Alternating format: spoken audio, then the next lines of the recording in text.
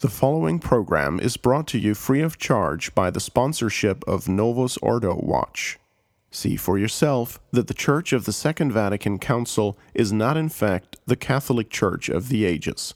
Go to novusordowatch.org. That's novusordowatch.org. Welcome to Clerical Conversations on the Crisis. I am your host, Stephen Heiner, and I am joined today by His Excellency Bishop Donald Sanborn and Father Anthony Cekada. Your Excellency, Father, thank you for joining us. Thank you very much. We are going to be covering quite a few topics today. We're going to start with Francis's first 100 days, and then we're going to move on to talk about privacy and government spying issues, which have become particularly timely here in the United States. And then we're going to talk about a topic that's always been timely, but even more so worth revisiting, end-of-life issues and euthanasia. And I guess, Your Excellency and Father, why don't we start by going back to our show that we did on Francis, which was our most listened to show ever on the Restoration Radio Network. And do you think that you were optimistic, not optimistic enough, pessimistic, not pessimistic enough? What do you think your assessment was at the time? How does it line up with the realities of right now? So you're asking whether we were prophets or just pundits, right? Yeah. I suppose, yeah.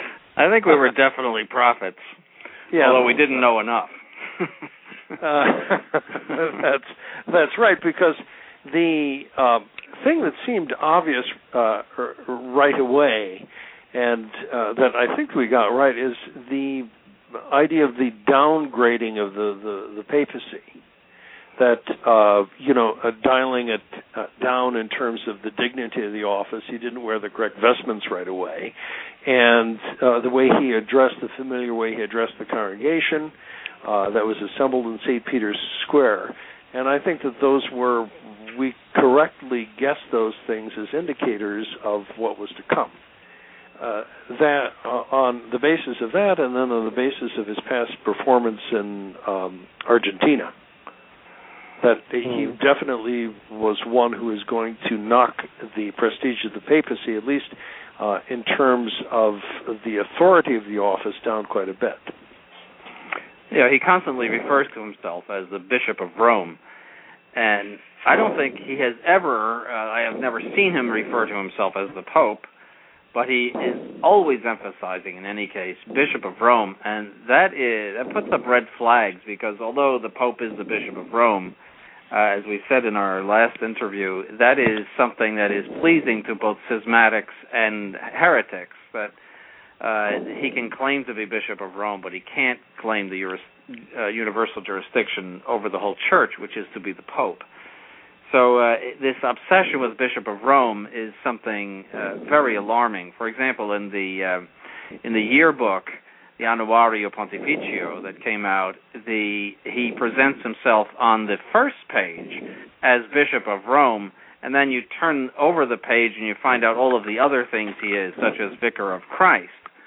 Now, it doesn't make any sense in the world, if you're the Vicar of Christ on earth, that you would put Bishop of Rome first and as your main title, because Vicar of Christ on earth is something that goes far beyond Bishop of Rome.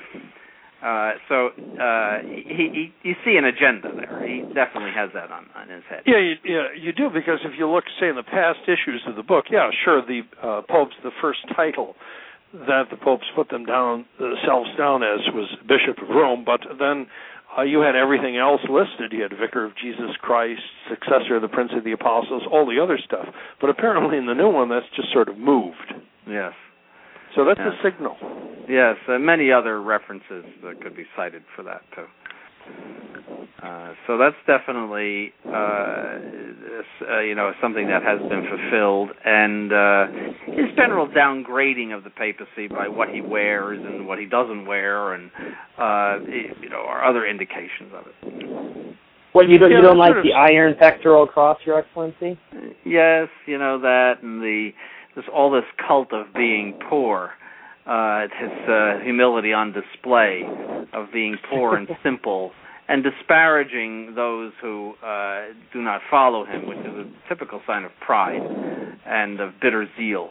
Having contempt he recently, I don't know if you saw, but recently he showed that contempt for people that he has by not showing up at a Beethoven concert, which had been planned months ahead, and which was actually meant as some sort of celebration of the Year of Faith, and at which he was supposed to be. And when he didn't show up, they came to him and knocked on his door, and he said, well, I'm not some Renaissance prince that listens to music when he should be working, which is a really nasty comment. And there you can see the picture of the empty chair while everybody else, it looks like the whole court of the Vatican and various dignitaries and people invited. It was a big thing. There's the empty chair because he has this sort of contempt. He barks out these contemptuous comments about people, and he's not a nice man. All of those things have to do with symbols, with symbolism. The idea of a pope sitting through a concert that's given in his honor, in the honor of a big occasion. That's going along with something like that is part of the graciousness that the office is supposed to have. So, if you fool with symbols like that, that definitely conveys a message. He certainly he understands symbols, that they stand for something else, and he's using them in such a way as to show that he wants to change or alter the meaning or the teaching behind them.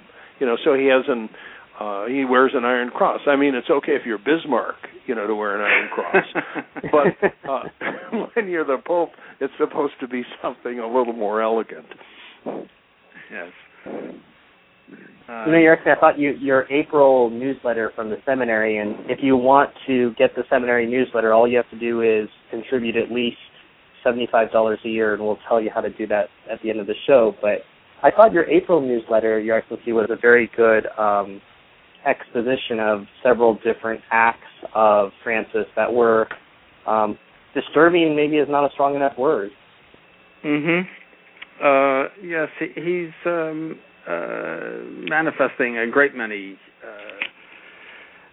He's showing that he's a 70s liberal. That's what he's showing himself as. He's a 1970s liberal Stalinist, which means he wants to see the Vatican Council and all of its changes shoved down the throat of everyone.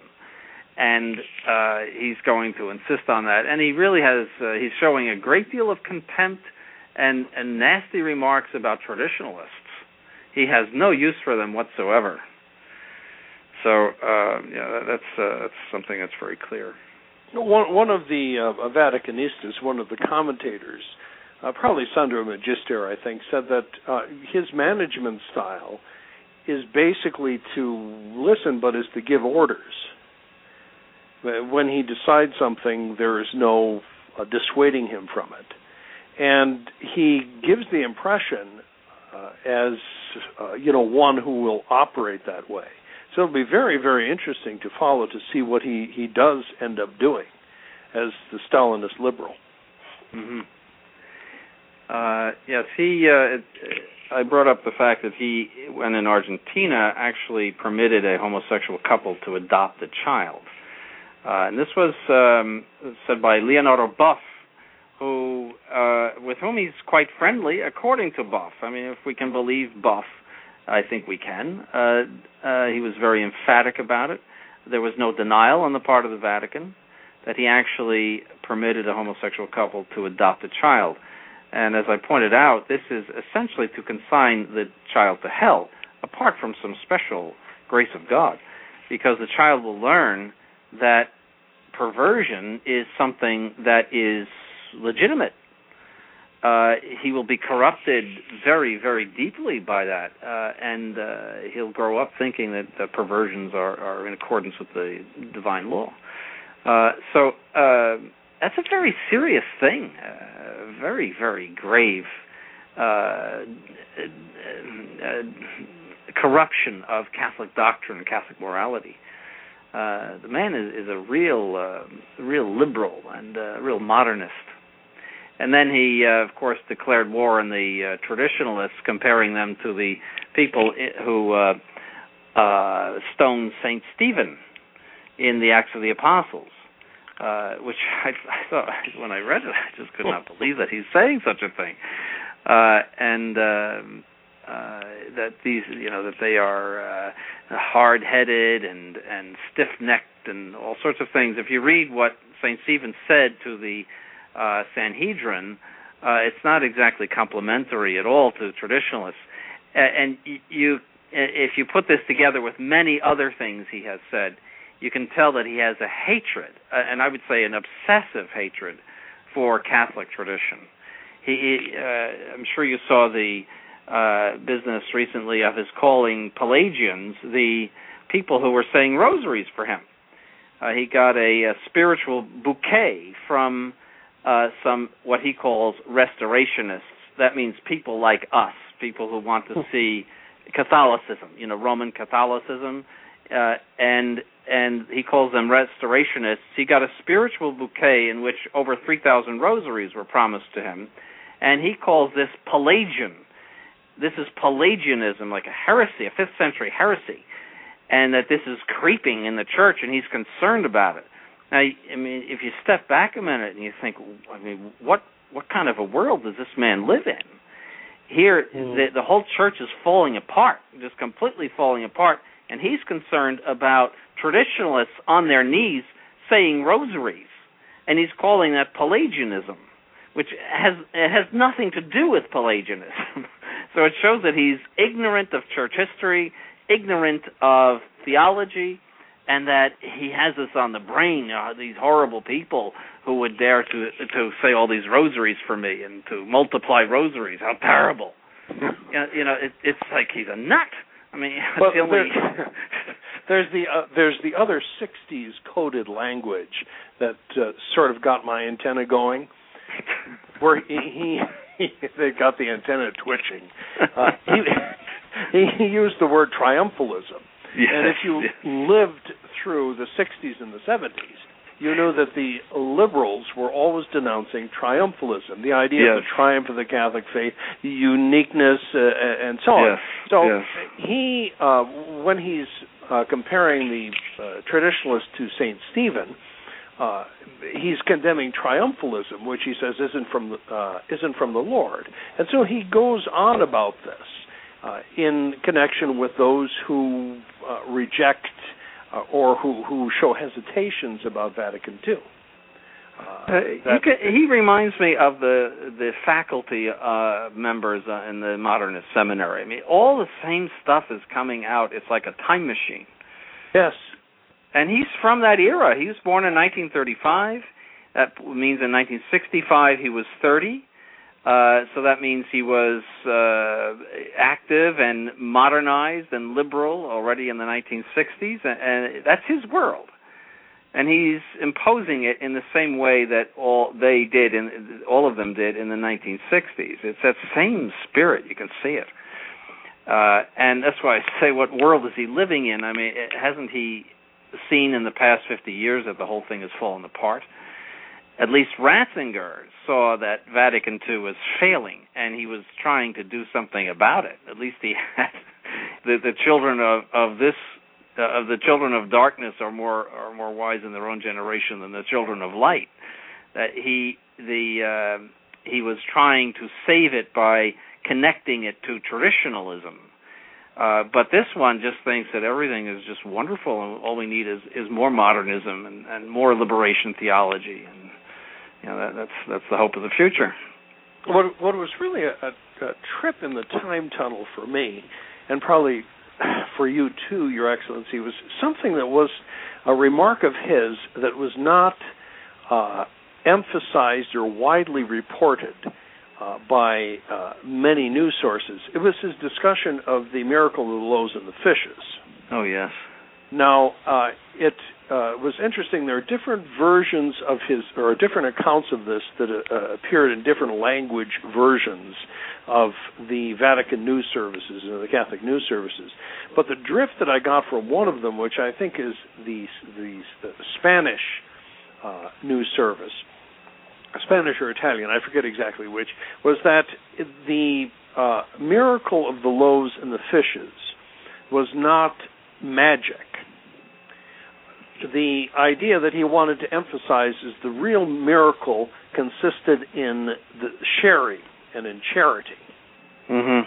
And this was, again, the antenna were twitching, because this is precisely the sort of explanations that we were given in the 60s and the 70s to denature miracles, to say that our Lord didn't have a real multiplication of loaves and fishes. The only supernatural thing was that he inspired charity in people on that particular occasion, and they brought out the sandwiches that they had brought along with them and shared them with others who didn't have them. Yes, and that business of magic is very typical of the 60s, that a miracle is, any account of a miracle is termed magic. Now, Bergoglio explicitly denied that there was a multiplication, that there was that he took fish and multiplied them, or took loaves of bread and multiplied them. He explicitly denied that, and yet that is the word that is always used and has been always used by Catholic tradition. And then you ask, well, why can't Christ do this? If he's the creator of the universe, why couldn't he multiply a fish or a loaf of bread? What's the problem? Why do you object to that? Why does that pose a problem for your conscience? And the answer is that these modernists don't have the Catholic faith.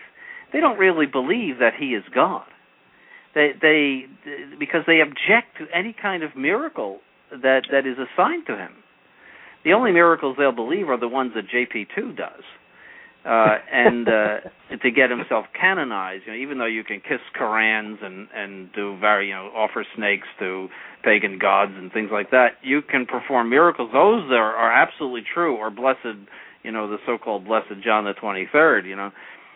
Those are hard fact miracles.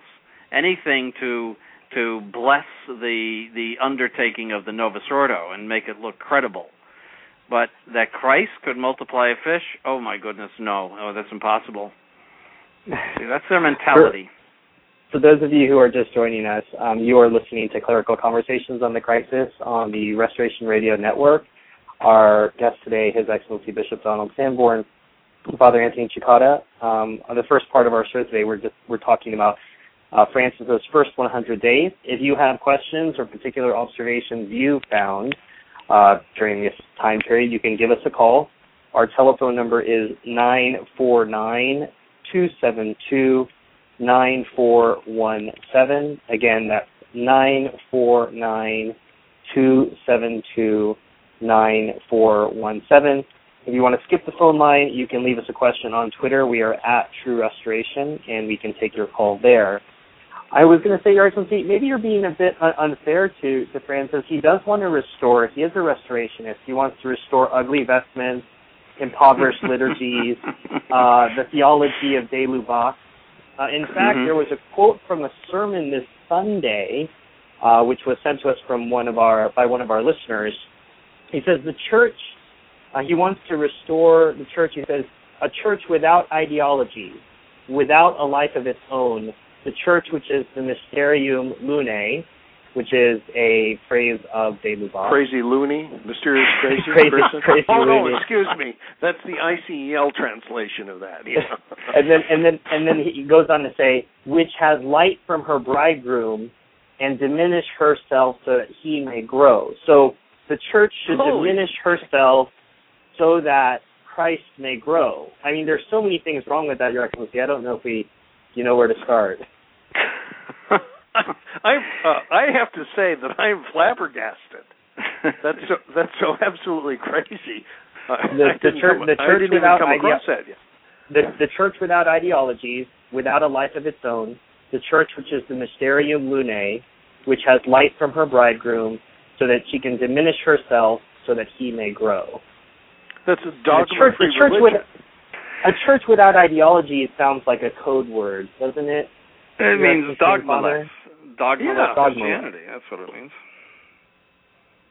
And that's the goal, is a church without dogma. That's the goal of ecumenism and of modernism. And you what about that concept too, of the church diminishing herself? How does that work?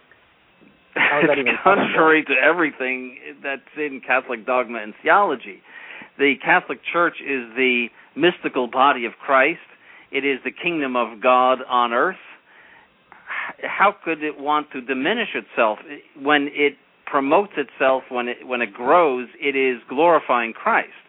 The purpose of the church is the glory of Christ. So as it grows, as it saves souls, as it gathers more souls into its fold, it is glorifying Christ, who is the Savior of those souls. That's a unique reason for his coming. So the church extends the mission of Christ in redemption as it is the extension of the incarnation of Christ in his mystical body.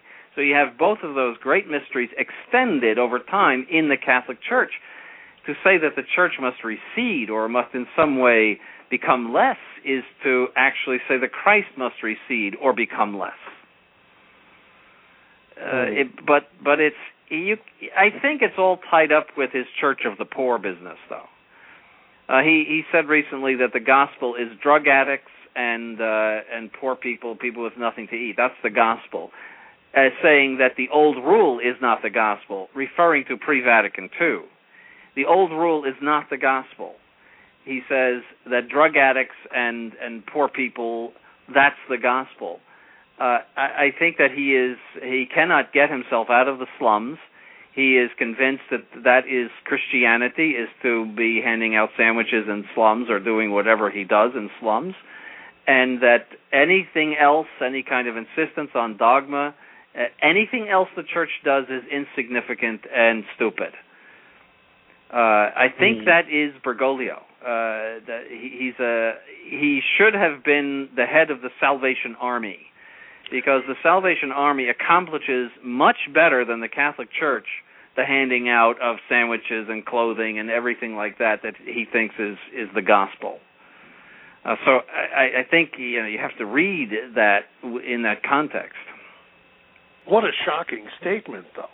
I mean, there's so many errors in that. I'm struck nearly speechless. Yes. I think that you can see why he hates traditionalists. They are ideologues. They stand for everything that he hates in the church. And that's why he is, upset by the fact that these restorationists would offer rosaries for him like that. That is on his brain, that he would actually bring it up to these nuns in trousers. And really, with no reason at all. I mean, that this is a problem in the church, that people are saying too many rosaries. Yeah, and that dogma somehow, an ideology, this prevents handing out the sandwiches to the poor. Mm-hmm. Yes. So that's the prism through which I think he sees everything. Yes. It comes up over and over again. He said, referring to the incarnation, that Christ becomes flesh in the poor, or the second person of the Blessed Trinity becomes flesh in the poor. He can't get it off his brain. I mean, he can't talk about even the incarnation without going back into the slum. And it is an obsession with him. It's typical of liberation theologians, is that everything is poor people, and he's always criticizing Wall Street and various other commercial entities and people interested in the stock market and all.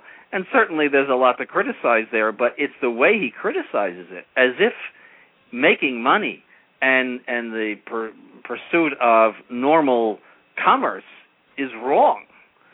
And that's a very serious error. There's nothing wrong with people buying stock in companies and people making money. As a matter of fact, if the rich people didn't make money, there would be no one to alleviate the sufferings of the poor. Or there would be nobody to help build seminaries. Right, and do others. Well, seminaries, that's dogma. Now you're all way off.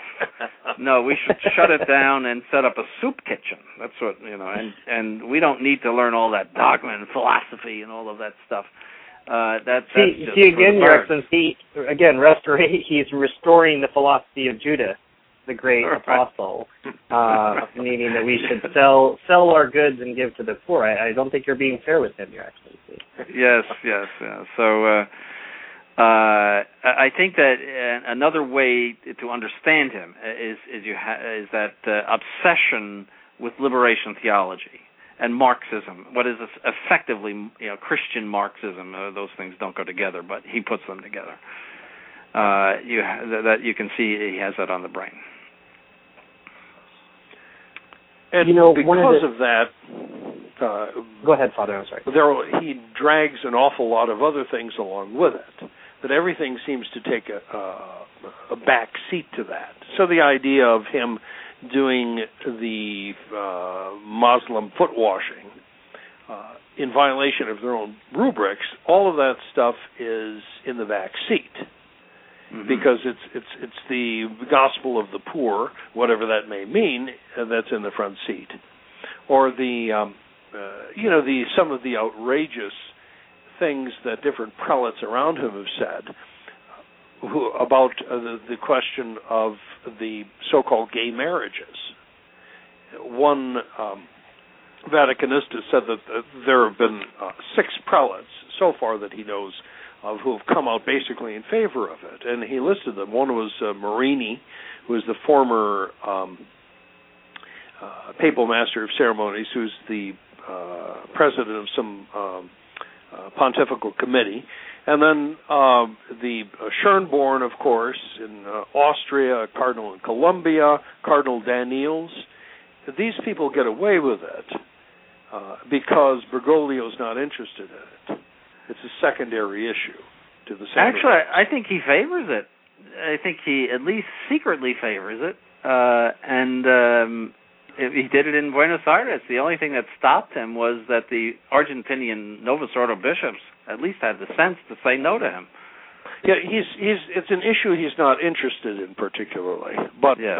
Is willing to allow. So yeah. Yes. That's, well, and Your Excellency, the foot washing. I mean, he did foot washing for 2 women, I think, during the Maundy, and one of the women was a Muslim. Yes, he sort of hit 2 birds with 1 stone on that one. No, it's ecumenism, and it is feminism. It is disregard for the traditions of the church, and what else can you say about it? And it's accommodations of the modern world.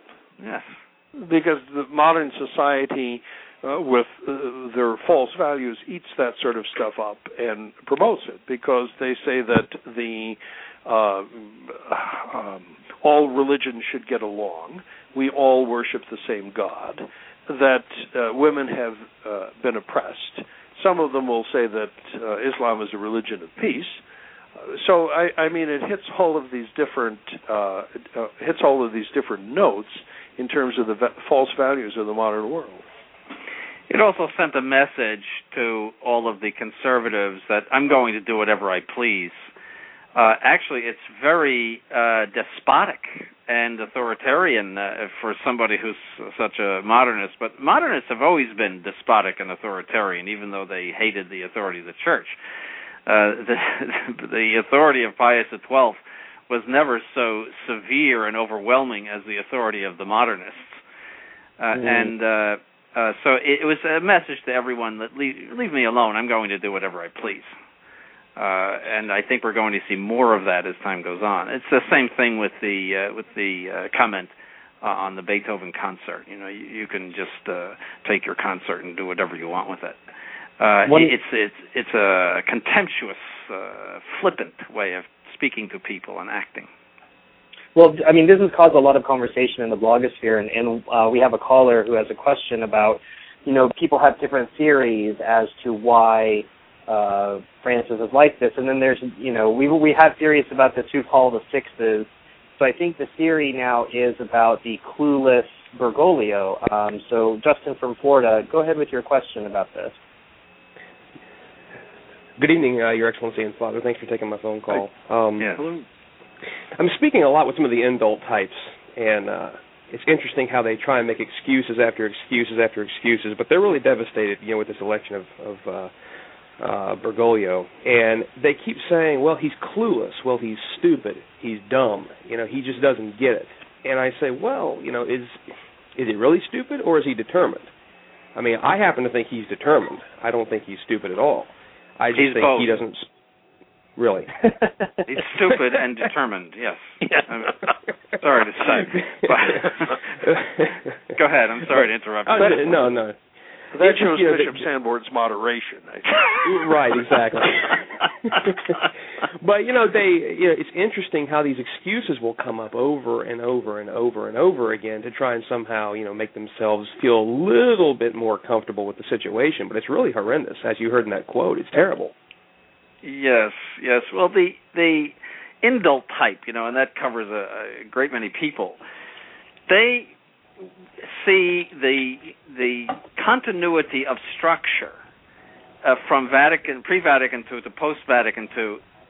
That's the only thing they see, and they know that the Catholic Church cannot err and is indefectible, and therefore they struggle every single day in a type of misery with this problem, because as time goes on, they see more and more defection, more and more error.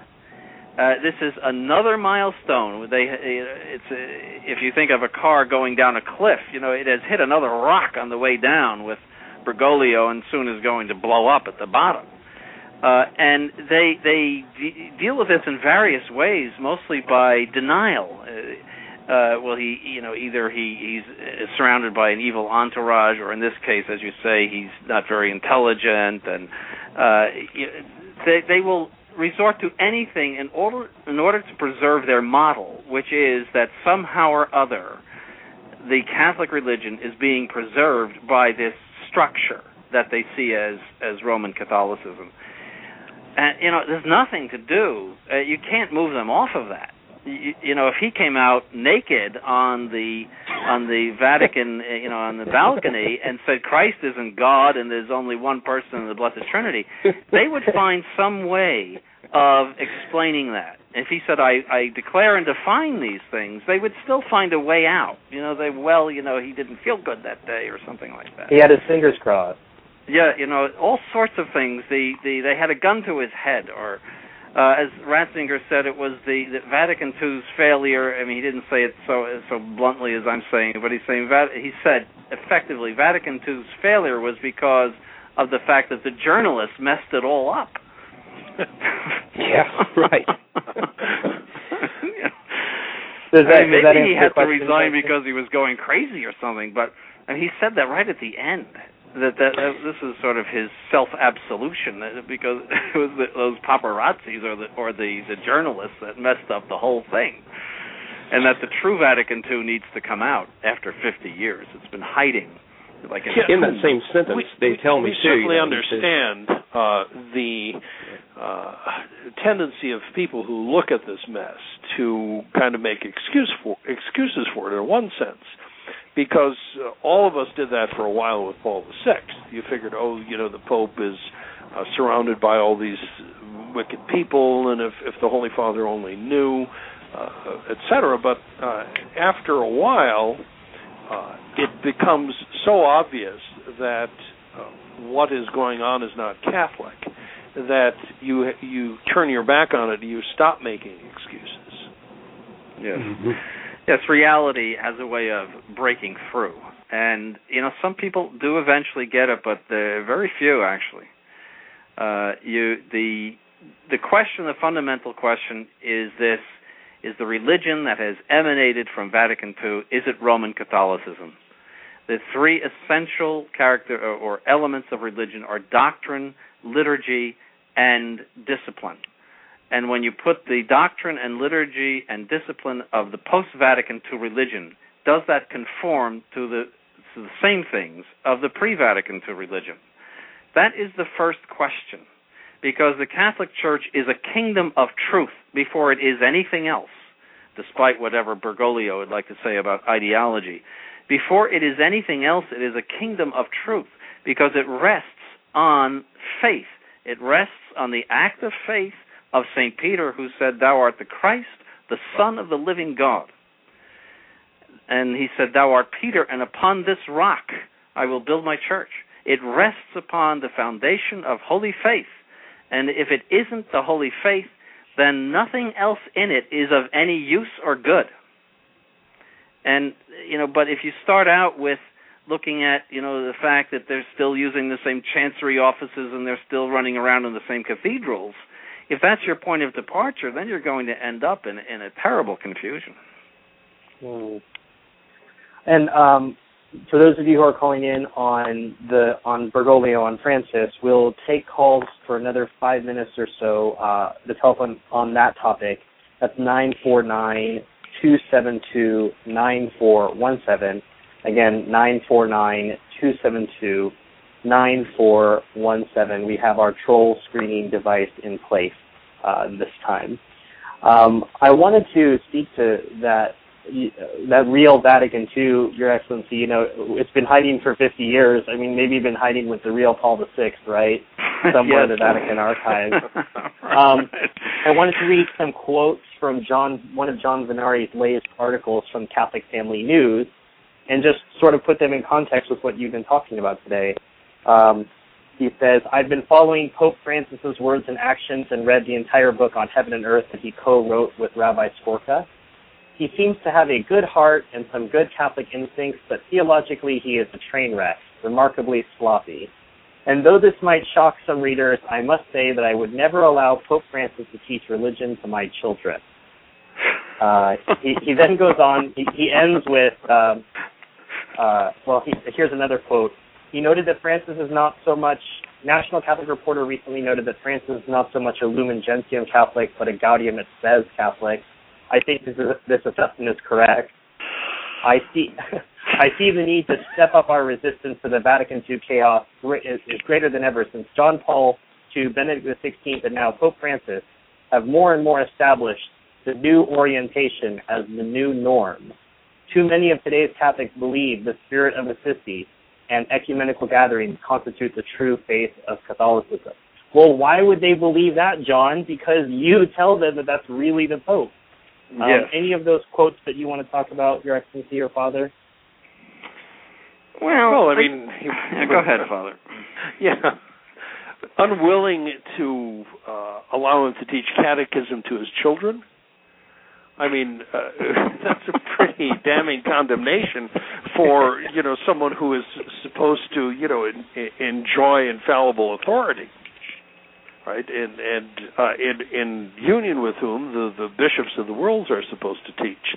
So that gives you a major contradiction in terms of Catholic ecclesiology. That he's what he says is not trustworthy enough for the office that he supposedly holds. It's more recognize and resist. That these people, they would say, these recognize and resist people would some of them even say, well, he's a heretic and Vatican II has heresy in it. They might go so far as to say that.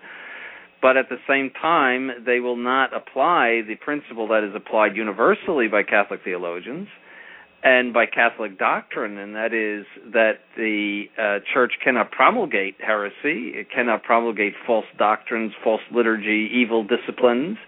It is contrary to her indefectibility, to her assistance by the Holy Ghost, and they just ignore that.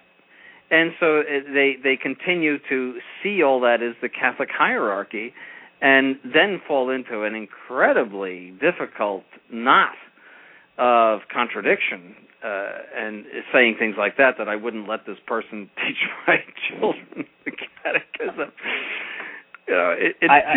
I'm sorry, I have to laugh because it just is absurd. The Pope cannot teach your children the catechism? Why not? Well, again, what kind of papacy do you end up with? I've heard an article called referring to this as a cardboard Pope, Father Cicada. I think that might be a good formulation. Yeah, some troublemaker, I think, wrote that. Yes. No, but that's truly what you end up with. It's a Pope in name only, who is not to be followed as regards his doctrine or as regards the discipline he lays down or as far as the mode of worship that he lays down. But all the three elements of the Catholic religion can be ignored. That's what I think you end up with. I think a very good intellectual exercise that you kind of put me through some years ago, Father, was when I was having conflicts with something like this. You made me substitute the Vicar of Jesus Christ on earth in for any place where I might put one of these claimants. So say, if I would rephrase John Vennari's statement is, I wouldn't allow the Vicar of Jesus Christ on earth to teach religion to my children. And suddenly it sounds a whole lot worse than Francis. Well, it does. It sounds rebellious. It sounds Protestant. And it sure does. You can do that with other formulations, too. When the Pius X Society speaks of the Roman authorities, that, we don't want to, at this point, submit ourselves to the Roman authorities. We don't want to submit ourselves to the Vicar of Jesus Christ on earth. Mm-hmm. Yes. They find these euphemisms. Exactly.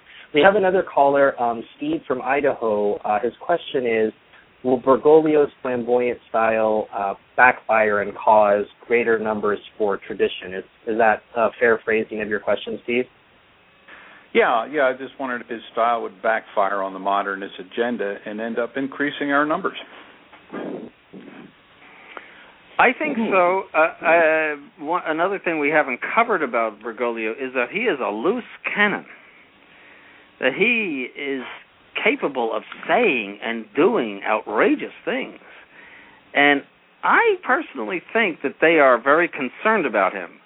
And when I say they, the entourage and the spirit of Ratzinger, that is, that this trouble in Vatican II, and Vatican II is threatened by its failures, and we have to do something in order to turn things around. That's what I mean by they.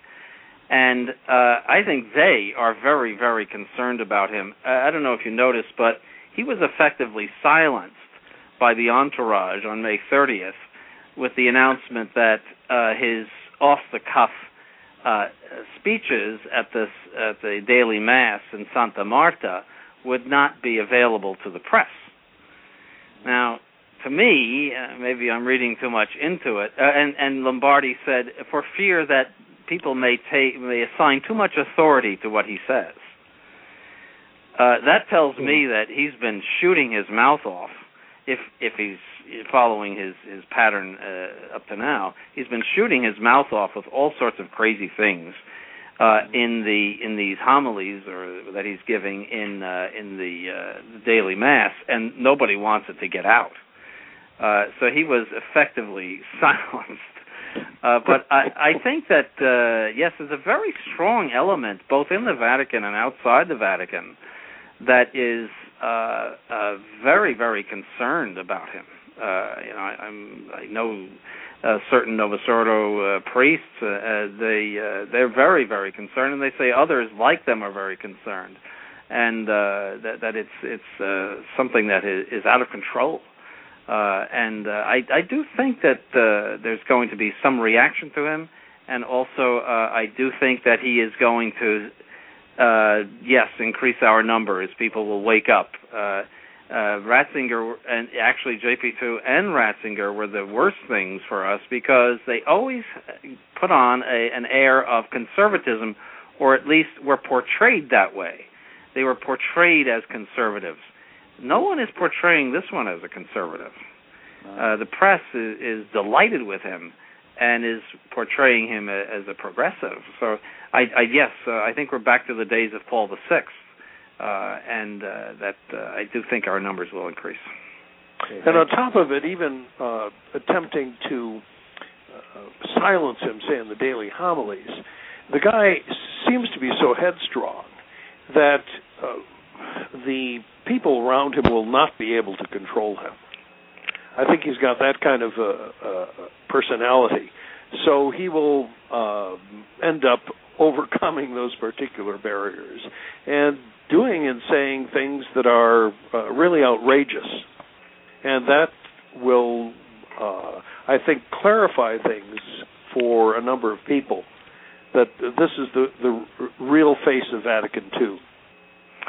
I mean, just as in point of fact, there was so much that came out in the past month to comment about. I had to do a double, 8 pages. I usually do 4, but I had to do a double edition of my newsletter. I had to talk about so much that he said and did. And that did not occur under Ratzinger. Ratzinger was a much more careful person and also much more difficult to understand. This person, this Bergoglio, is very easy when he says something. He says it very clearly, and so I think that people will pick up on that and will listen to us more when we point out these things. One of the last things I want to talk about before we transition to our other topics on today's show, Your Excellency and Father, is the whole gay lobby issue. It's probably somewhat timely given today's Supreme Court ruling, but this whole issue of the gay lobby and the Curia, is this something that has just been around since Paul VI or earlier? Is it something that's new? What can we take away from this whole situation? Well, I never heard that term before, describing the Vatican. I mean, there were various stories about this one and that one, but to say a lobby, first of all, a lobby is a lobby in the Vatican. A lobby, by its very nature, is outside of something, so I think the word is poorly chosen. If you're inside, that means you're not in the lobby. The word lobby comes from people who would wait for senators and congressmen to come into the lobby of the Capitol where they would talk to them, and these were outsiders who would get the ear of these people. So I think the term is misused here. It means that there's a group. I think mafia would be a better term for it because it sounds like they are entrenched in the Vatican.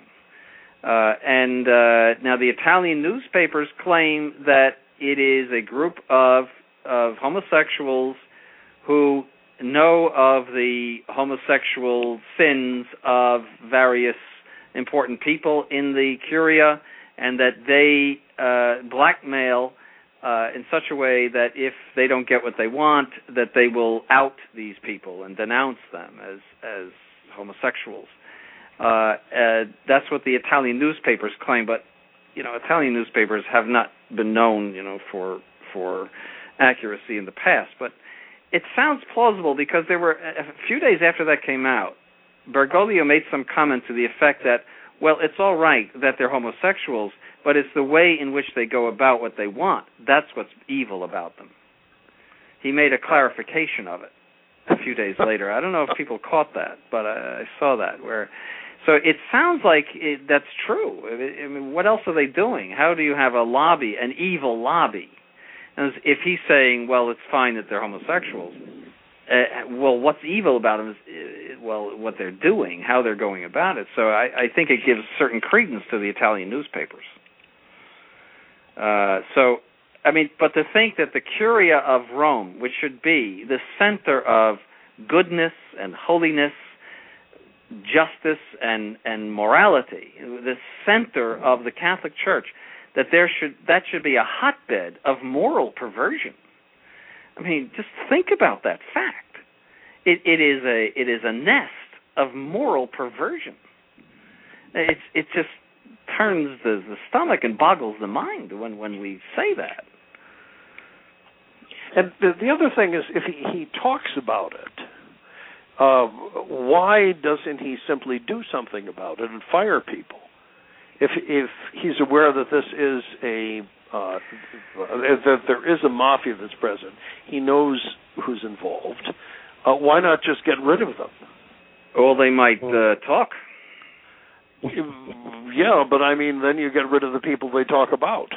Yes, that would be the next thing to do. Maybe they're talking about that. Maybe there's some people that you can't get rid of. Benedict XVI has some free time. Maybe he could start a ministry to help these cardinals. Could be a new calling for him.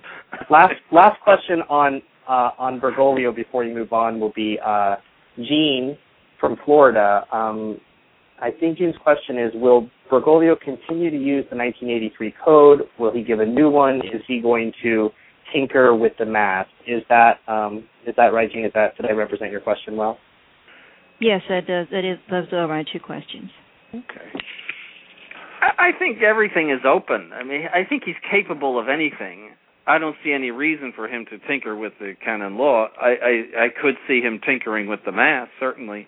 I don't think he cares enough about canon law, and I think the damage is already done in the canon law. But I could see definitely some tinkering with the liturgy. I think he's a loose cannon, and he's capable of anything. My thought of canon law is that because he's a loose cannon, he would tinker with some of the canons. If I can use that in two different ways, because he has crazy ideas, and I'm sure that there's some provisions in the new code that he finds galling and insupportable because they don't reflect his particular view of the church as having everything to do with the poor. Mm-hmm. Absolutely. Or certain canons maybe that he views as so oppressive. So, maybe why could you not have deaconesses? Mm-hmm. Yes. Why could you not have something like that? I think that there are. It is possible that he could tinker with some of those. Mm-hmm. And the liturgy, I don't think he really cares all that much about it. I don't think that he cares enough really to change it. Mm-hmm. Does that answer your question, Jean? Yes. Thank you very much. I was afraid you'd say that. Thank you very much.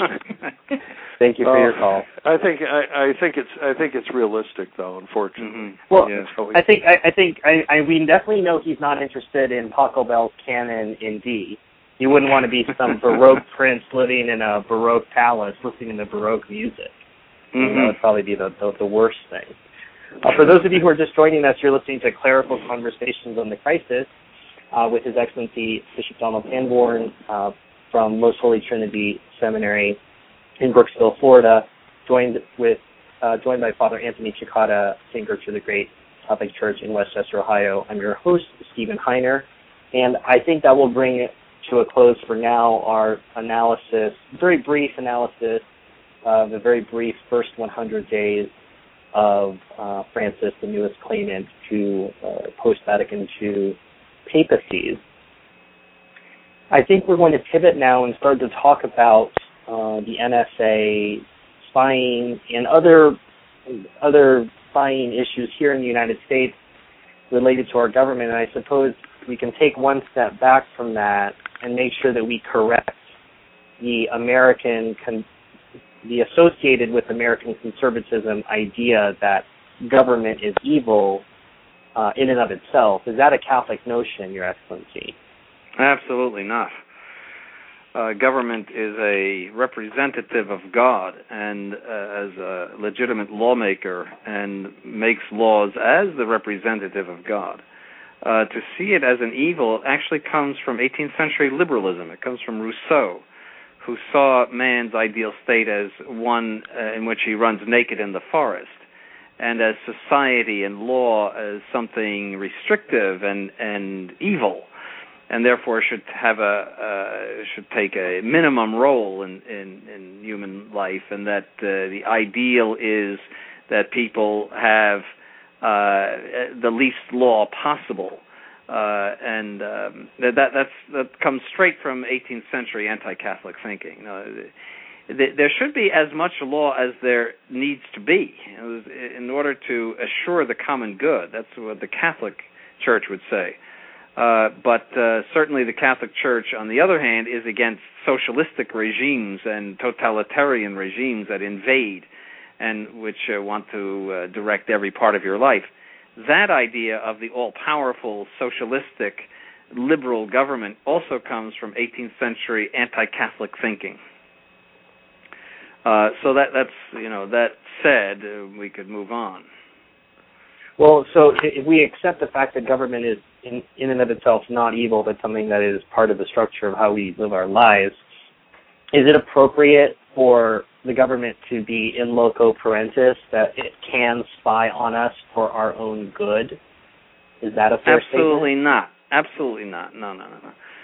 No, according to Catholic principles, the government must respect all of the institutions that are below it.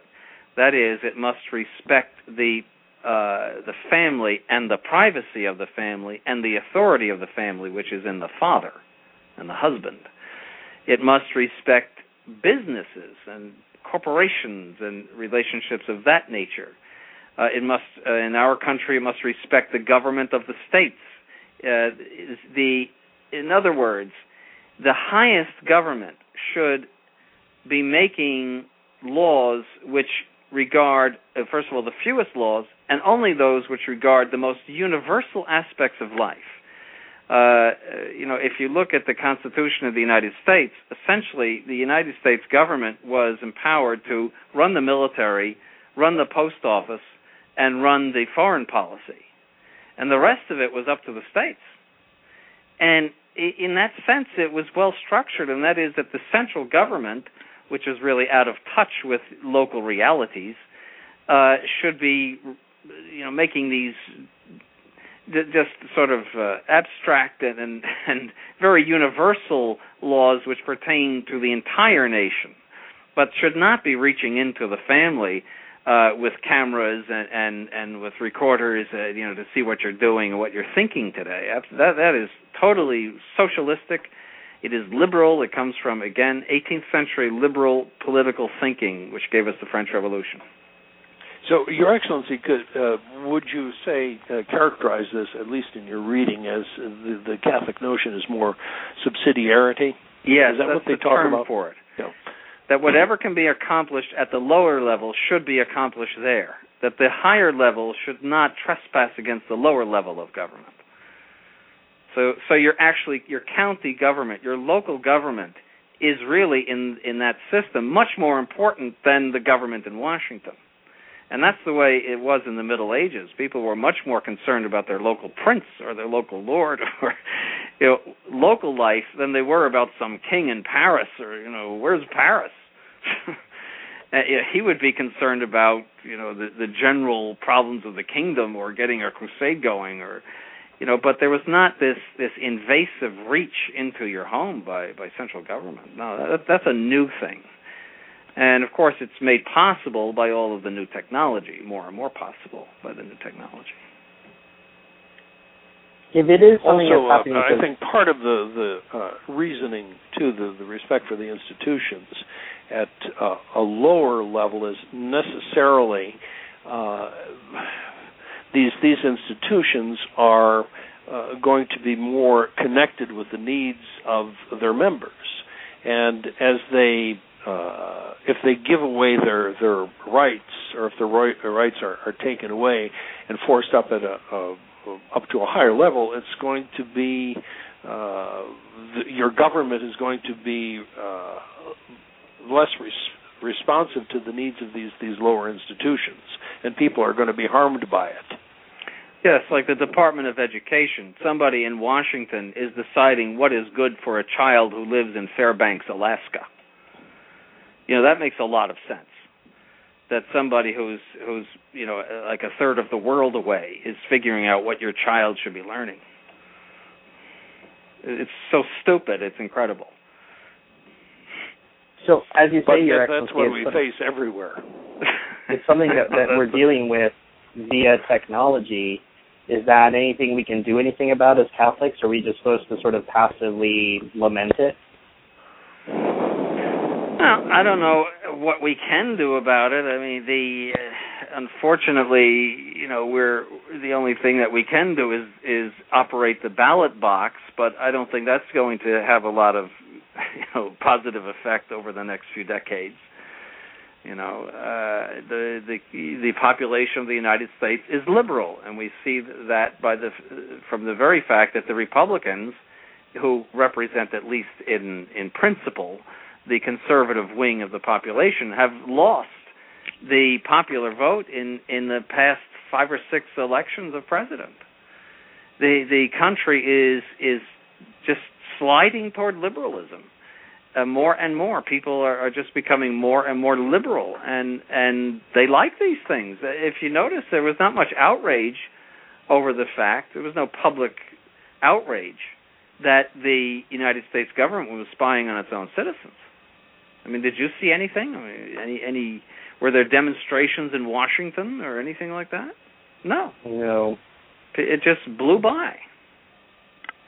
And so I think that's indicative of the condition, the mental and moral condition of the American people. Frankly, they're shot, in my opinion. I mean, in the sense that they're ruined. I don't think there's much to hope for from them. I know it sounds very negative and depressing, but I think that they have been ruined because of the decades of liberalism that has been pumped into them from the time of Roosevelt. Roosevelt became a type of liberal god, and the population fell in love with him, and therefore fell in love with all of his ideas and principles and actions, which were appalling. And ever since, the country has been on a liberal slide, and it's getting worse and worse as it goes along. Again, I know I'm not giving a really cheerful picture here, but I really don't see what we can do about it. I don't see any solution. Well,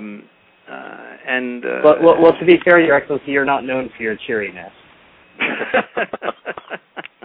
I know in my sermons I'm very cheery usually. Cheery. Tell me that, that they really feel good. I remember somebody, I had to get up and say, I can't give a sermon today because I have laryngitis.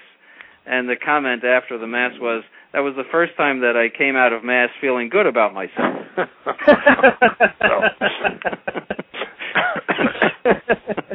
We have a question. We have a question on Twitter regarding what you just said, Your Excellency. Is a Holy Roman Emperor not part of the divine plan so that you can have one church and one temporal authority so we won't have issues like this? Well, there is nothing in Revelation about one authority. As a matter of fact, the Church was very, very hesitant about one authority in Europe, and that's why it didn't want the Habsburgs to be the single authority in Europe, because it didn't want to be beholden to or have to deal with a single authority that controlled everything practically in the world. And this is when there was a lot of colonialism and they had huge empires. So in certain cases, it favored people who were less worthy in order to preserve a variety of families in these kingdoms so that it would not be hooked up necessarily with one. And we saw that problem, especially in the Napoleonic era, where Napoleon became essentially the king of Europe, the emperor of Europe. And the church suffered a great deal because he dictated terrible terms to the church. So the church likes to see variety, actually, in order to preserve its own freedom. And you can see reflected there, too, is that the church understands weakness of human nature, and that if you allow one person or one institution to have all of this civil authority and all of this power, it's very easy for that institution and the people who run it to become corrupt, and because of their sinful nature, because of the effects of original sin, and do an awful lot of damage. Is there anything else that either Your Excellency or Father would like to say about, let's say, the issue of spying in general? I think the last question I want to ask about this is how the whole idea of WikiLeaks and the leaking of documents relates to the Catholic notion of proper submittance to authority. When you think about leaking national security documents, but those documents are regarding a just war or information about an unjust war, is there a hierarchy of values that a Catholic has to examine when they're looking at the moral question of, well, we're leaking documents, but it's from a government that is executing civilians. How does the Catholic look at that to make a moral judgment? Well, I think we should discuss first the notion of secrecy and the right to secret. Before we can, you're asking the final question. We should be asking questions before that. There is a natural right to secrecy. There are certain things that we say and do which are by their very nature secret and should be always kept secret by anybody who finds out about them. Now, for example, I would say that the diplomatic world needs to be able to converse in secret, and that it was wrong for that WikiLeaks character to divulge diplomatic conversations. I mean, this happens in all human affairs, where you have to have a private conversation with people in order to broker a deal, or there has to be a time when you are talking to someone who is going to keep a secret. For him to divulge all of those things, I think, was wrong, because those things are by their very nature secret. So I would separate the case of the WikiLeaks person from the Snowden person who blew the whistle on the spying. I think that's a whole other issue. My opinion, I think it was wrong for the WikiLeaks, I forget his name, WikiLeaks person to divulge those things. Yes, I think that was wrong, because those things are by nature secret. Also, to take into your own hands and to act on it in such a way as to say this war is immoral, as far as I'm concerned, to make that judgment in such a way that you cross into things that are by their very nature criminal and immoral, I don't think that can be justified in any way. I mean, you can think all you want that a war is immoral, but to do things that are criminal and I would say immoral it cannot be justified in any way, as far as I'm concerned. The way that you're phrasing it, but as far as the larger issue, then the more current one, the question of Snowden and exactly what he did, there seems to be certainly a proportionate reason for him revealing that, because the government is up to no good about its, in terms of interfering in the lives of its citizens.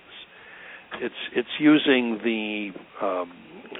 this high technology to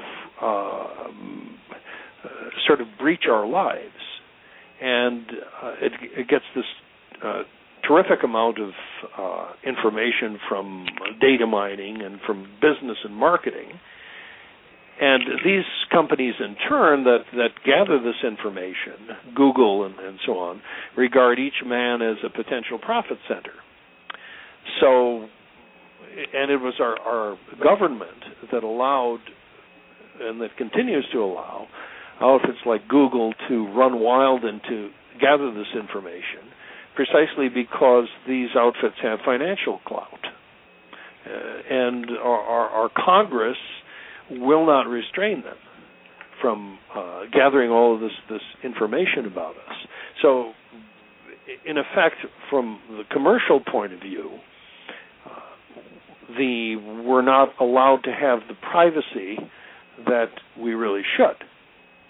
And instead of having laws with real teeth, all of this data collection is allowed because there's a profit motive involved, and our lawmakers, because they're so, again, going back to what we were talking about earlier, are so far away from us and involved in this giant federal government that they allow these companies to get away with it for their own interests, and then the government, National Security Agency, profits from this harvest of data mining, and it makes the situation even worse. So what you end up with is there's this enormous tool of oppression in the hand of the government and in the hand of these business corporations, and someday it is going to really come back and do some damage.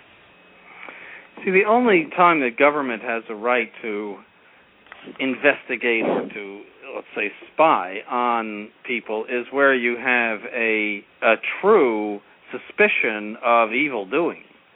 In that case, yes, the police have to look at you and track you and do things that are necessary in order to prevent you from doing those things. But to spy on the general population is absolutely evil. I mean, there are certain things that are by their very nature private. For example, suppose somebody is calling a psychiatrist often. Now, that reveals that person might have psychological problems, or suppose they're calling an oncologist, that might reveal that they have cancer. Now, that you could track only from the phone calls. You don't even have to listen to the conversations. You just see repeated phone calls to a psychiatrist or to an oncologist or some other person, or even if a man is carrying on an affair. I mean, as bad as that is, it still should not be public knowledge. It is not the business of the government to know that.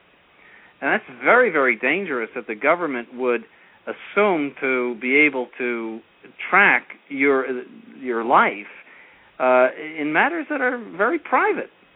And I don't believe for a minute that they're not hacking the conversations and they're not hacking your emails. I don't believe that for a single moment. I think that they are getting into all of those things and when they want to. And given the general liberal trend and the general arrogance of liberals now and their hatred for any sort of traditional norms of morality, I think that in 10 or 20 years you could see the profiling of people like us as fundamentalists and as extremists, and that all of our phone calls will be hacked and we'll be tracked. And I think that's certain in the future because I don't see anything to stop it.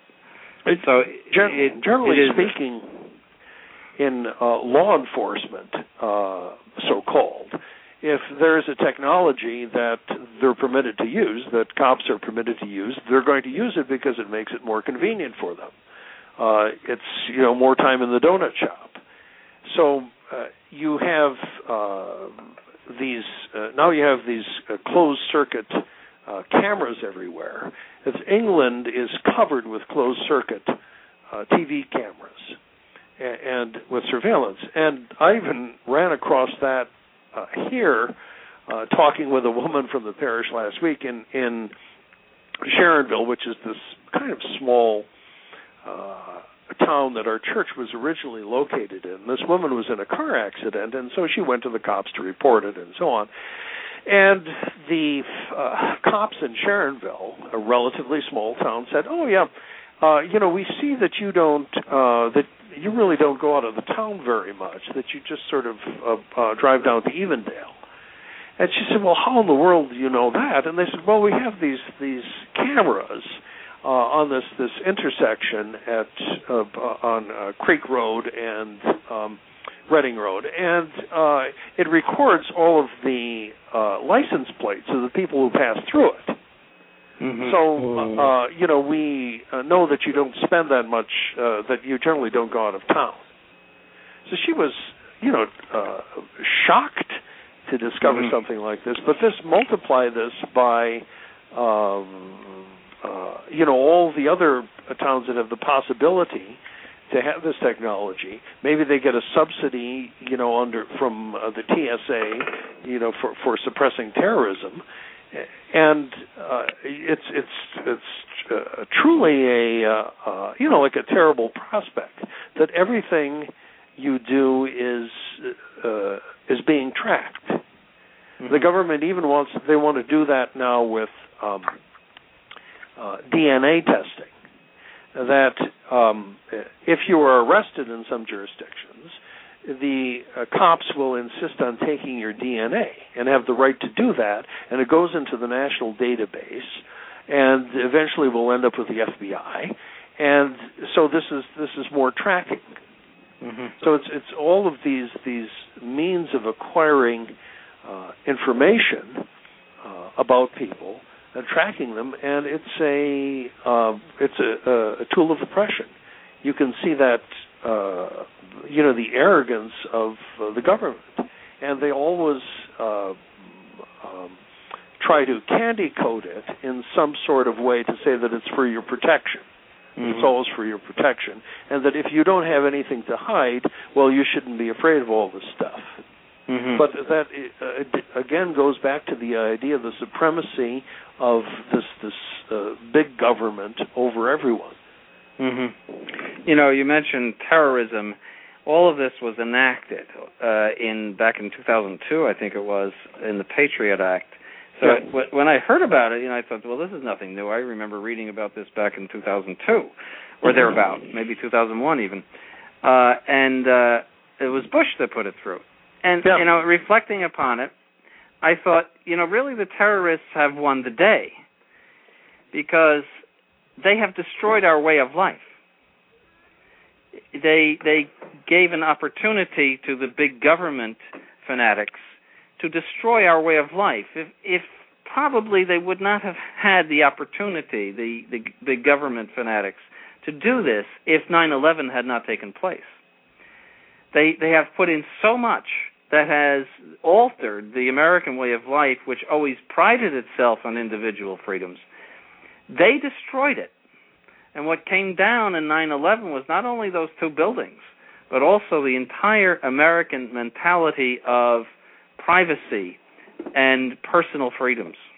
They won. They have been victorious.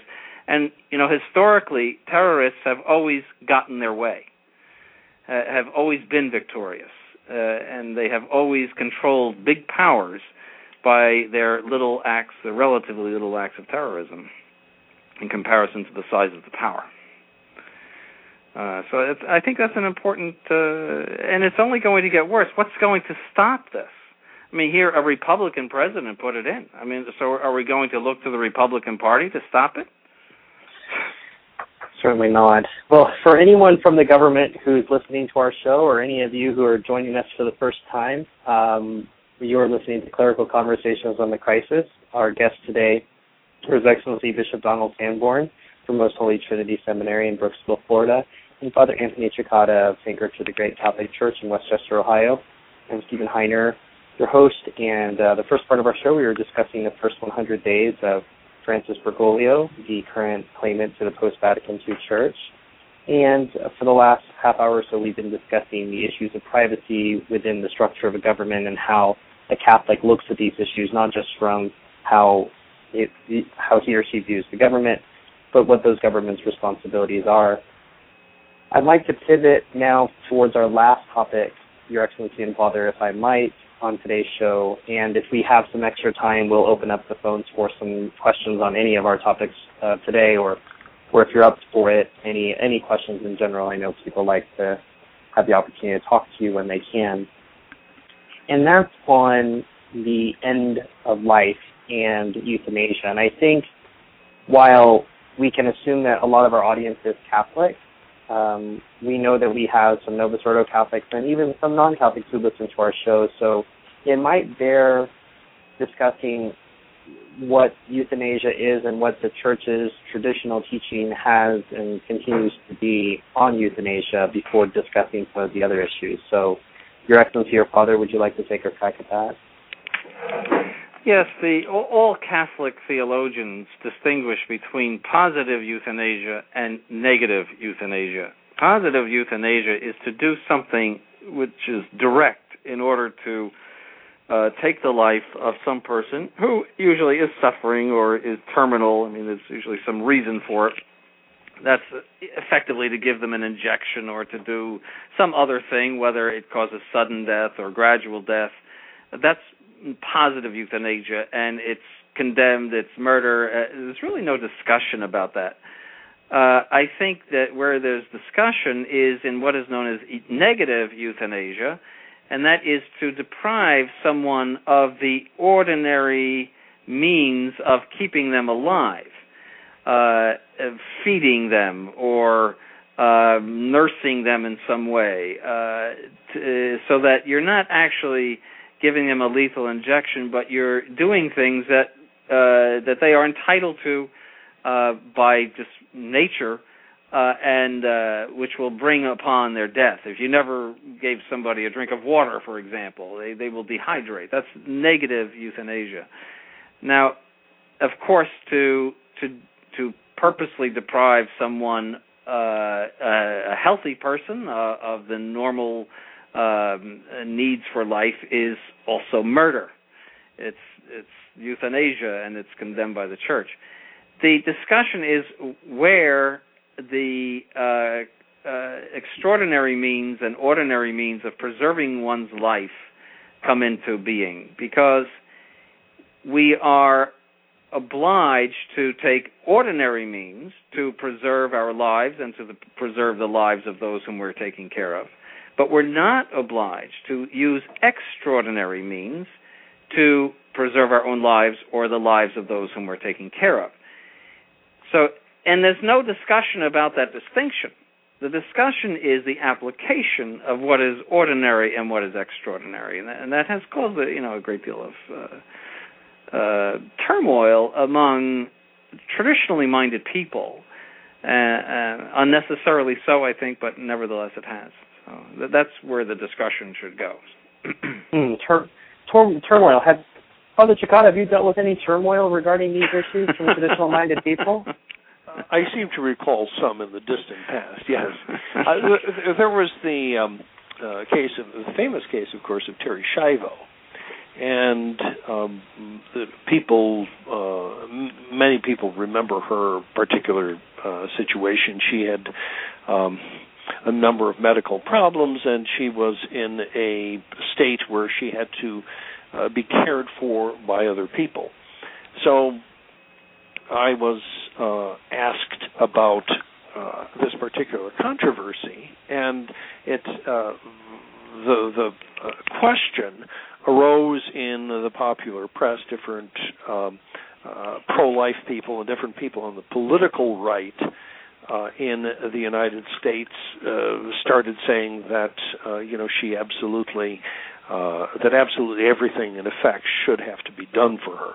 And so I was asked about the issue of ordinary means and extraordinary means, and I wrote a little article about it that was printed in The Remnant, and quoted some Catholic theologians on it. One of it, the first Catholic moral theologian who talked about it, was a theologian named Victoria, and he came up with this idea, and he said that you're not held to employ all the means necessary to conserve life, but it's sufficient that you employ the means that are intended for this purpose and that are sort of fitting to this goal. And then I quoted Pius XII on it.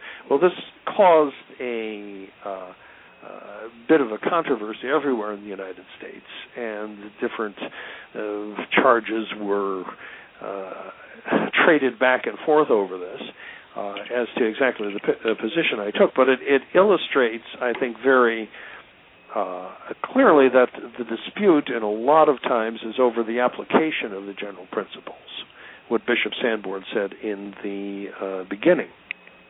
And extraordinary means, Pius XII said, was that was the means that involved any grave burden to oneself or or another person, and that was the issue here. Mm-hmm. For example, if you have a person that's 100 years old living on a respirator and cannot breathe by himself, if the respirator were taken away, he would cease breathing within a minute or two. Is that ordinary means or extraordinary means of keeping somebody alive? So now I would say that's certainly extraordinary, because one of the criteria of extraordinary is that there is little chance of success. That is, the treatment given has little chance of restoring someone to health. In such a case, you are simply keeping a cadaver, what is effectively a cadaver, because even the principle of life is already gone, and that's something to distinguish too. You're keeping the mechanics of life going, but you're not really curing anybody.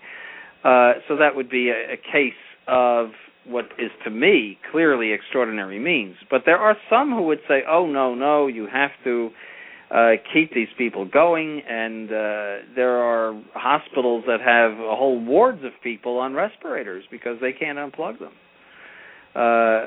by law or by the will of the family, and these people could go on for a long, long time, and all at the public expense. on Medicare or some other form of public expense in many cases.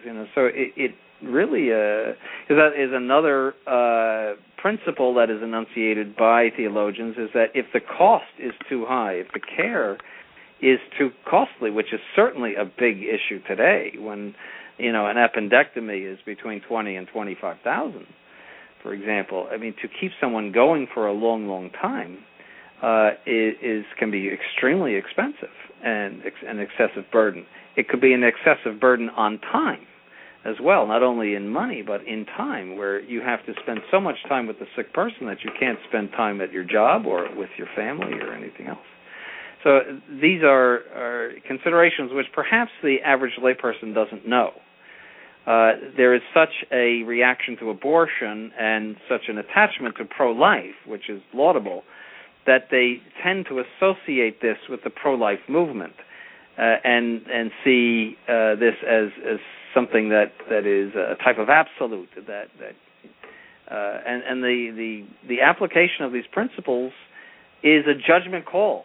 That is, somebody decides, somebody responsible or a group of persons decide that this is extraordinary or ordinary. And really there should not be opposition on this. You could say, well, I think that he's wrong, I think that's ordinary, and somebody else might say, no, I think it's extraordinary, but that doesn't mean that you have to put up the battle flags. The difficulty is in the public arena with issues like this is, as Bishop Sanborn mentioned, is the association on the part of pro-life people who identify themselves as pro-life and who are against abortion and so on, where while one is absolutely against abortion, they tend to identify the idea of life as like the supreme good. And no matter how old, let us say, a person is, no matter what you have to do to, what lengths you have to do to maintain this. And this was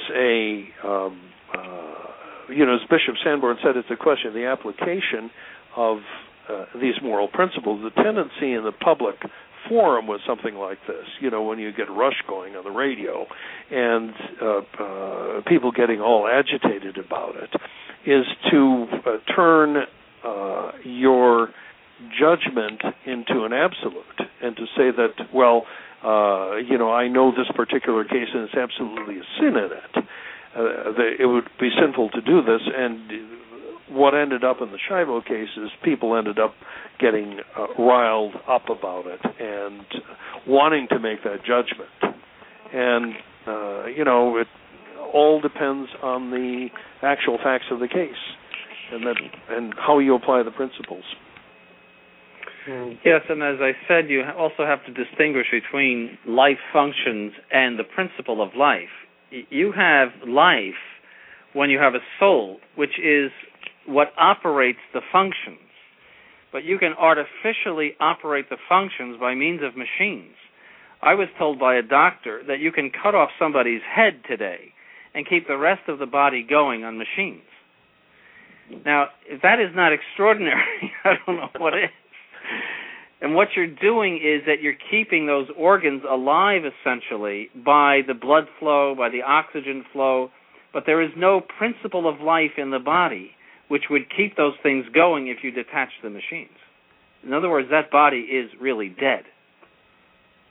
But people don't understand that. They see body functions and they think, well, that person is still alive. No, the soul is gone because the soul is the principle of those functions, that from which those functions flow. But you can do the effects of the soul artificially, just as what happens in open heart surgery. They take the heart right out of the body, and they keep it going artificially by all of those machines. So you can keep the life functions going, but in the body there's a principle of life, and that is the soul. If the soul is not there, once you unplug that, whatever it is, the body is going, as soon as those things wind down, as soon as the oxygen disappears, the body is just going to start corrupting. there is a whole spectrum, too, of considerations when you talk about end-of-life issues and extraordinary means and so on. So many different things to look at and so many things to determine in terms of, as Bishop Sanborn said, the success of it, the age of the person involved, his actual medical condition, and so on. These are very, very complex issues that people have to deal with, following as best they can, with advice one hopes from a Catholic priest, the moral principles that the Church lays down. Another reason for extraordinary means that the theologians give are what they call objectionable aspects. For example, if the cure is too far away, if the hospital is too far away, or if something would involve great pain, unbearable pain, that's considered extraordinary, and that could vary in people. A young person might be able to bear up, an old person cannot. So it could be ordinary for the young person, extraordinary for the old person. The very same procedure. For those of you who have questions for Father or His Excellency on this, we're in the final part of our show, so if you'd like to get a question in, you can call us at 949-272-9417. Again, that's 949-272-9417. Or you can go to twitter.com and mention @TrueRestoration in your question, and it will show up in our feed, and we'll ask your question. Sorry to interrupt, Father. Please go ahead. Well, I was going to say that actually what prompted me to suggest this as a topic for discussion tonight was an article that I read about a doctor named Volandes, Angelo Volandes. And he's, I don't know, maybe 41, something like that. And he was interested in medicine. He was also interested in film. And he took a year off from medical school to study how to make films. He thought it would be like a nice hobby and a nice break for it. Well, he was eventually became a doctor and was doing his residency. And there was a woman who came to him who was a college professor, and she had a terminal condition. And she was older, and she asked him, what kind of care she should insist on. And so he described everything to her and asked her, kind of what level of care she wanted. He asked her if she wanted CPR, cardiopulmonary resuscitation, if her heart stopped beating. And so he described all of that, and he said, let's go up to the ICU.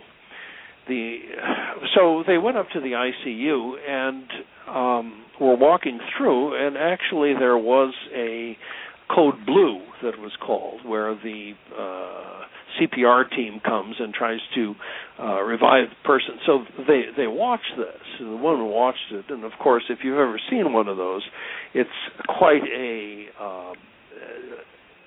event. There's all this pounding on your chest and hitting you with electrical paddles and giving you needles and so on.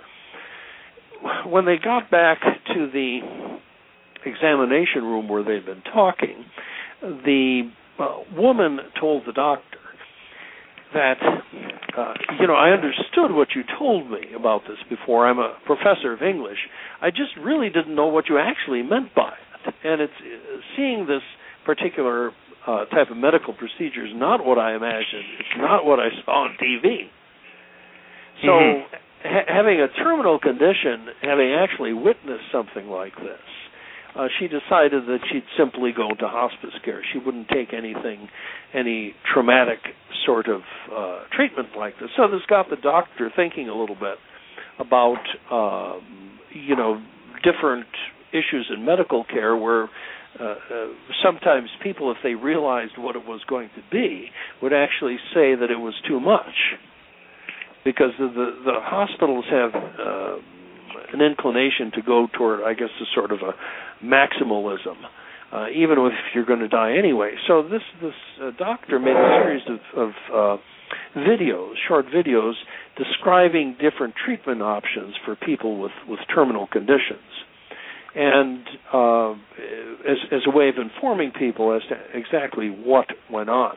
And, you have the suspicion, certainly, that if you saw, if you were the person who had a medical condition like this, and you saw what was actually going to go on with you, you would probably say it's best to leave things alone. And I thought that it was a very interesting approach, where you give people this choice in advance. Mm-hmm.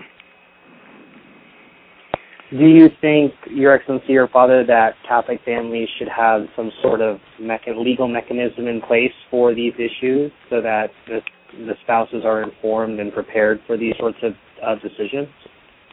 Absolutely, because the hospital in most states will default to doing the CPR. So that means your loved one will be essentially attacked by a group of nurses and doctors. The chest will be pounded brutally because they don't want to be sued. That in order to give your grandma, a few extra moments of life, they have to beat her up essentially, and that's all you'll get out of it is that she makes a few more hours of life out of it. It's crazy. It's absolutely insane, and it's brutal. And I think that people should take the means to refuse all of that stuff and leave the decision of what care should be given in very responsible people, even priests, to make the decision about what care should be given. Because today there are so many extraordinary means. There's so many ways of keeping people alive that were not around 50 years ago. And as I said, you could keep a headless cadaver alive. And in the future, it's going to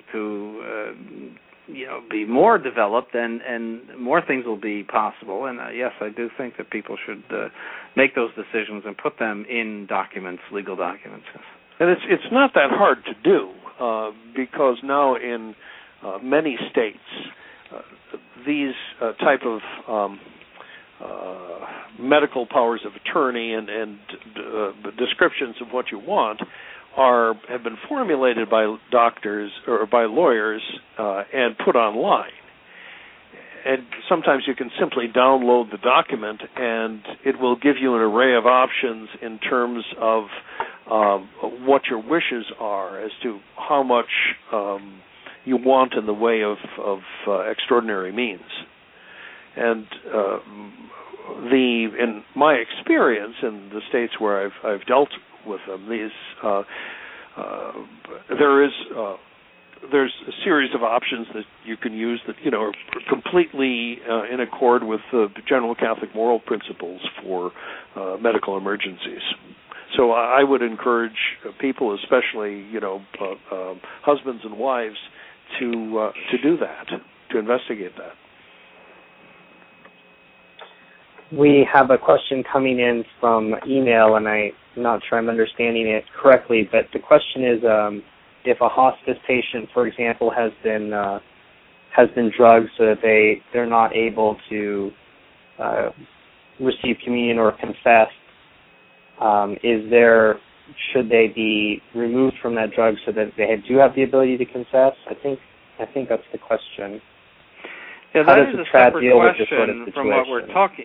Excuse me. That's a separate question from what we're talking about. But yes, it is. They should be removed from those drugs so that they can confess and receive Holy Communion and do everything necessary to make a good death. St. Thomas Aquinas said the most important thing in life is a good death, and you don't want to be essentially drunk for the most important thing in life, I don't think. And that's what those drugs are actually making you worse than drunk. You're facing death in a state of drunkenness. Nobody wants to do that. It's actually immoral. I've seen theologians comment on it. It's immoral to do that. So the answer is that you have them taken off and give them an opportunity to confess and to receive the Eucharist, and with if it hasn't been done already, to receive the last rites when they're conscious as well. The last point I want to make on this, Your Excellency and Father, before I I let you go for this evening relates to this hospice question and how culture has changed.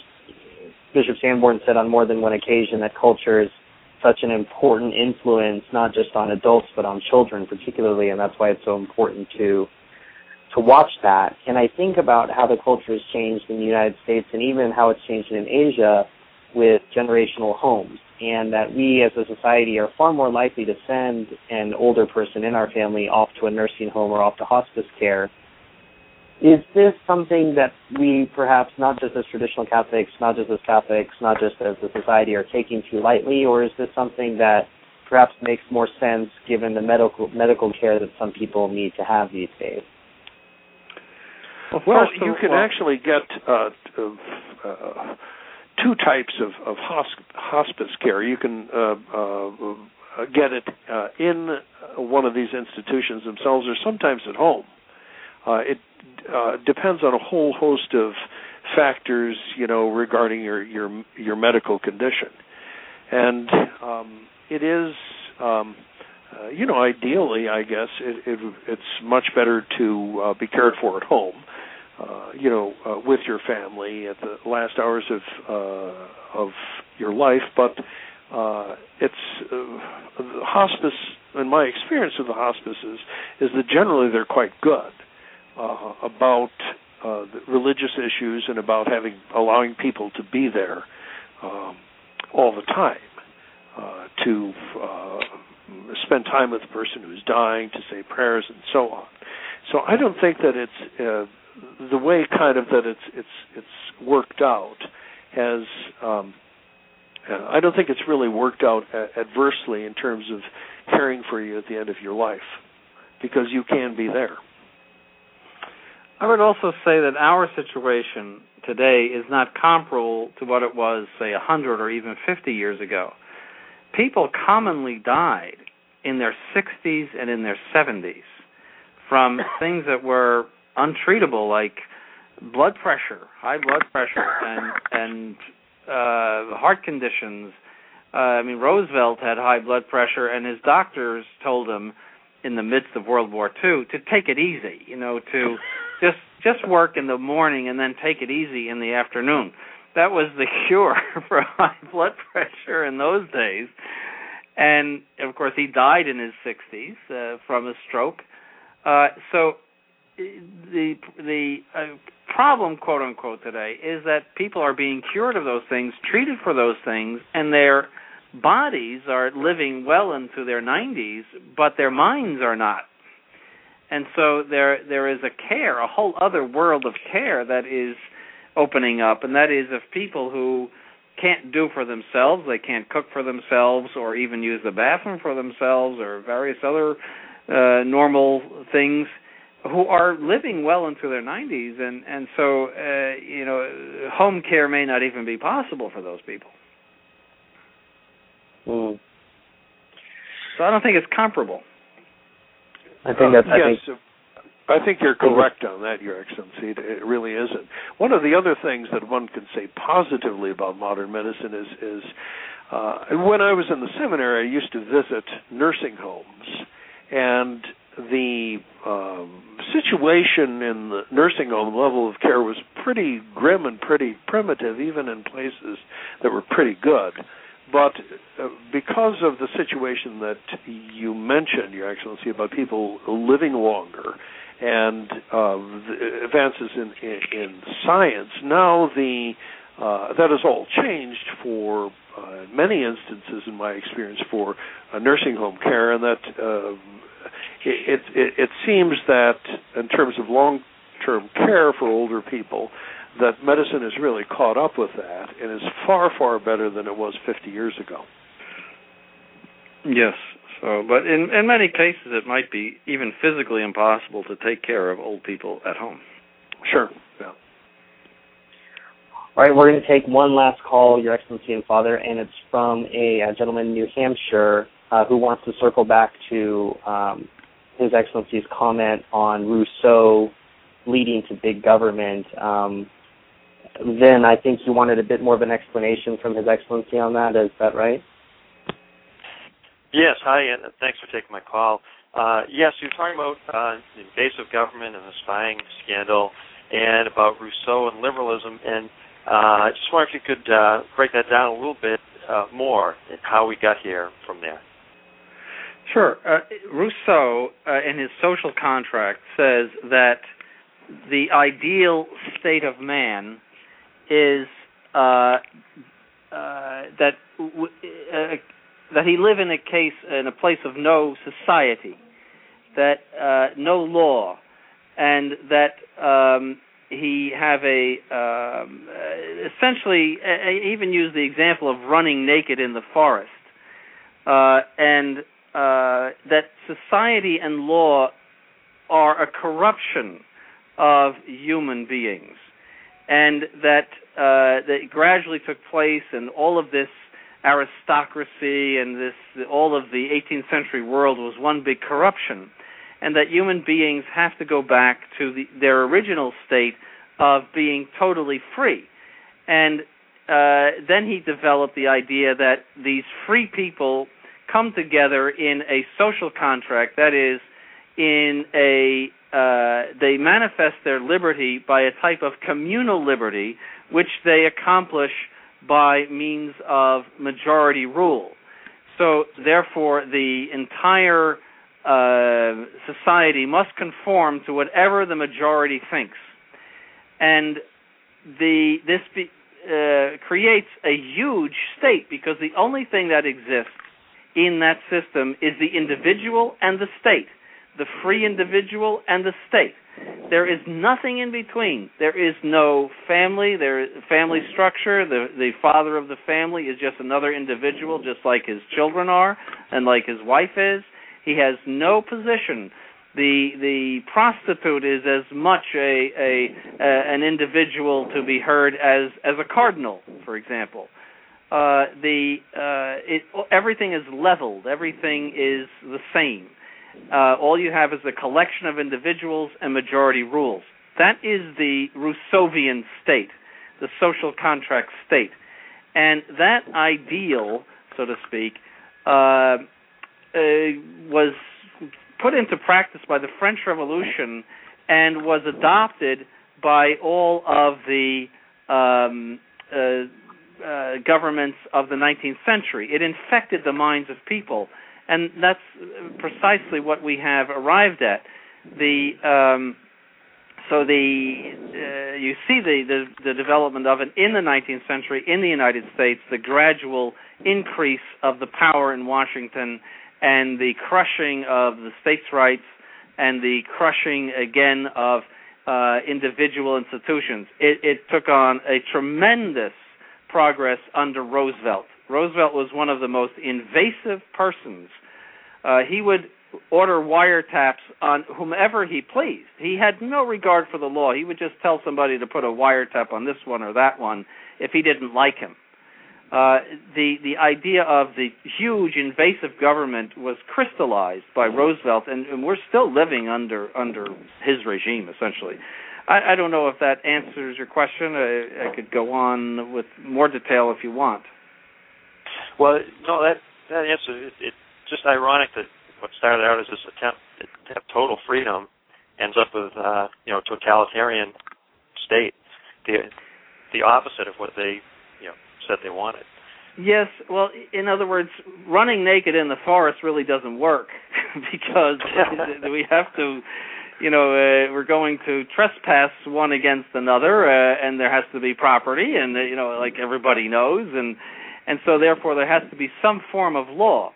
But for him, that law has to come from below, has to come from a collection of free individuals, and not from any sort of pre-existing God-given institutions. That to him is anathema. Right. So there's really no order, like you're saying, nothing in between. No, state, family. Society is a big collection of marbles. Yeah. All equal. Yeah. Very interesting. Thank you very much. Appreciate that answer. Thanks for calling in.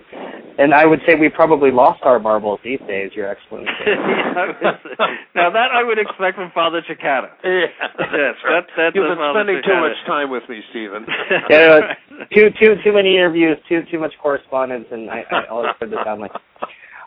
Well, for those of you who are just tuning in now, we are at the tail end of our show, Clerical Conversations on the Crisis, with our guest, His Excellency Bishop Daniel Dolan of Most Holy Trinity Seminary in Brooksville, Florida, and Father Anthony Cicada of St. Gertrude the Great Catholic Church in Westchester, Ohio.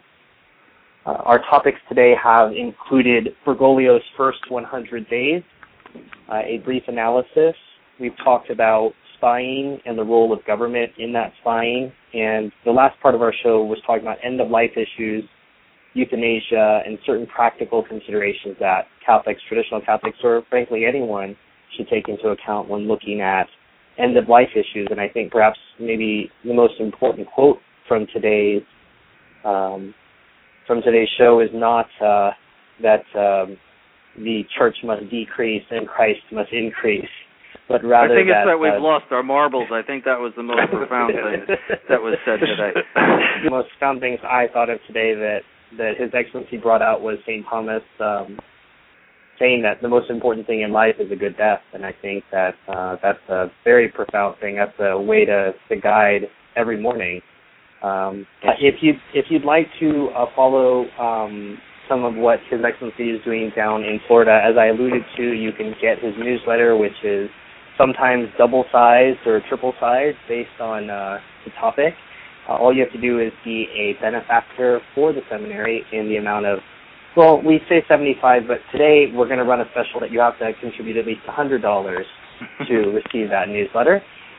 You can do that by sending a check of any amount to Most Holy Trinity Seminary, 1000 Spring Lake Highway, Brooksville, Florida, 34602. Again, that's 1000 Spring Lake Highway, Brooksville, Florida, 34602. You can make it out to cash if you'd like. Or Most Holy Trinity Seminary. The other place that you will want to look at to see what Father Cicada is doing is at sggresources.org, and there you'll find work both on the liturgy that Bishop Dolan is doing, and you'll find some interviews actually for sale. Father Cicada recently had some interviews put onto DVD, and including questions on Sedevacantism, the new rite of episcopal consecration, and the work of human hands. And you can also see some of Father's work at youtube.com/work of human hands. Again, Your Excellency, Father, thank you so much for your time. We appreciate the time you give us every month, and we covered a lot of great topics today, and I think informed a lot of people. Fantastic. Thank you, Stephen. Okay, thank you. And we'll leave our listeners with 2S Petrus from Palestrina.